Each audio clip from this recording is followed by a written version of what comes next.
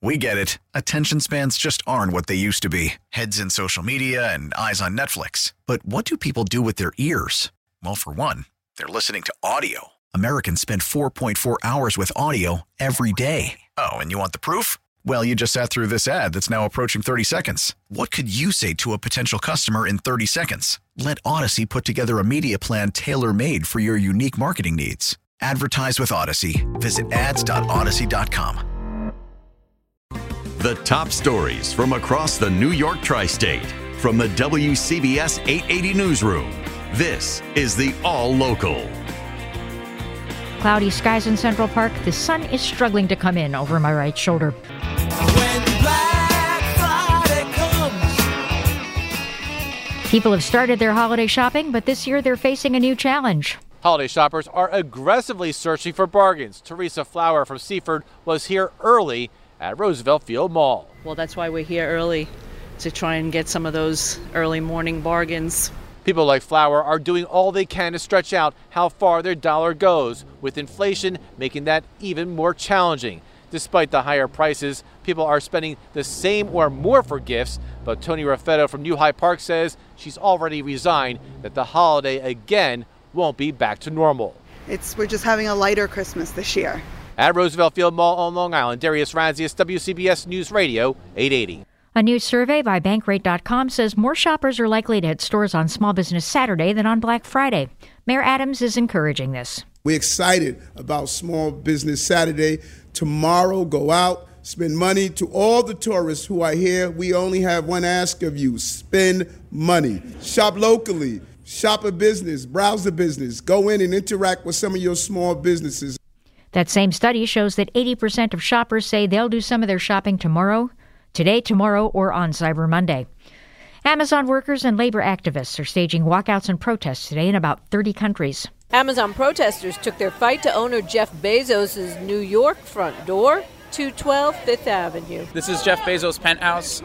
He's a wealthy billionaire, and he's squeezing the workers around the country and around the world to make as little as possible.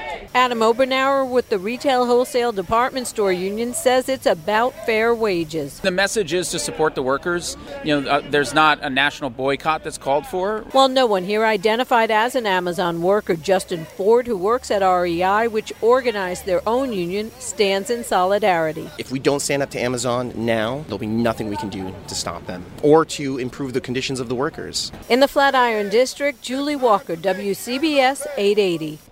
This is a difficult season for local shelters and rescue groups, with too few donations and too many owners surrendering dogs, cats, rabbits, reptiles, and other pets, now that people are no longer staying home due to COVID-19. Lori Ketchum, a wildlife rehabilitator with Save the Animals Rescue Foundation, told Newsday, "We have had people call and say, now that I'm back to work, I just don't have time for this." Another rescuer on Long Island suggests that the economy may be even more of a factor than the receding of the pandemic, since inflation also affects the cost of pet food and veterinary services. Several of the experts say they've been surprised by an influx of what they say are easier pets to care for, like rabbits and guinea pigs. And this is all complicated by a decrease in the number of veterinarians on Long Island, which fell by nearly 3,000 from 2018 to 2021. The Nassau County Police Department has identified the 29-year-old man who suffered a medical episode while incarcerated at the Nassau County Correctional Facility in East Meadow and later died at a local hospital. He's Nikita Pertsev of Brooklyn. In a statement, Nassau County Executive Bruce Blakeman said he had died of an overdose, and there will be a full investigation to determine how contraband got into the facility. And despite the lack of sun, we have actually made it to the double nickel, Courtney Spamer. Yeah, we really have cloudy skies out there, and like you said, not much sunshine, maybe a little bit peeking in some of the northern and western suburbs, but overall, we are seeing those cloudy skies, and we are looking at, a spotty shower or two lingering as we go through the rest of the afternoon, but certainly drier than what we were dealing with for this morning. We'll see clearing skies as we go through tonight. It'll be blustery and colder. We'll get to that low near 40 in the city, but some of those outlying suburbs, they're going to be down into the lower 30s for tonight. The chilly start tomorrow, a little bit breezy, but sunny cloudy skies. By the afternoon, it turns out pretty nice, especially for late November. We get to a high of 55 tomorrow afternoon, but that sets up a wetter day for the second half of the weekend Sunday. Cloudy skies and a storm moving in, bringing rain overspreading the area in the afternoon and evening. Could see some downpours leading to ponding on streets and sidewalks in the afternoon on Sunday. Currently 54 and cloudy in Midtown with temperatures across the tri-state area ranging from 45 in Rock Hill to 55 in Elmhurst. We'll see the temperature dropping to 40 tonight. Stay informed. Stay connected. Subscribe to the WCBS 880 All Local at WCBS880.com or wherever you listen to podcasts.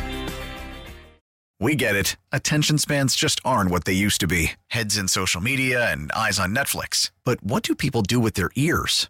Well, for one, they're listening to audio. Americans spend 4.4 hours with audio every day. Oh, and you want the proof? Well, you just sat through this ad that's now approaching 30 seconds. What could you say to a potential customer in 30 seconds? Let Odyssey put together a media plan tailor-made for your unique marketing needs. Advertise with Odyssey. Visit ads.odyssey.com.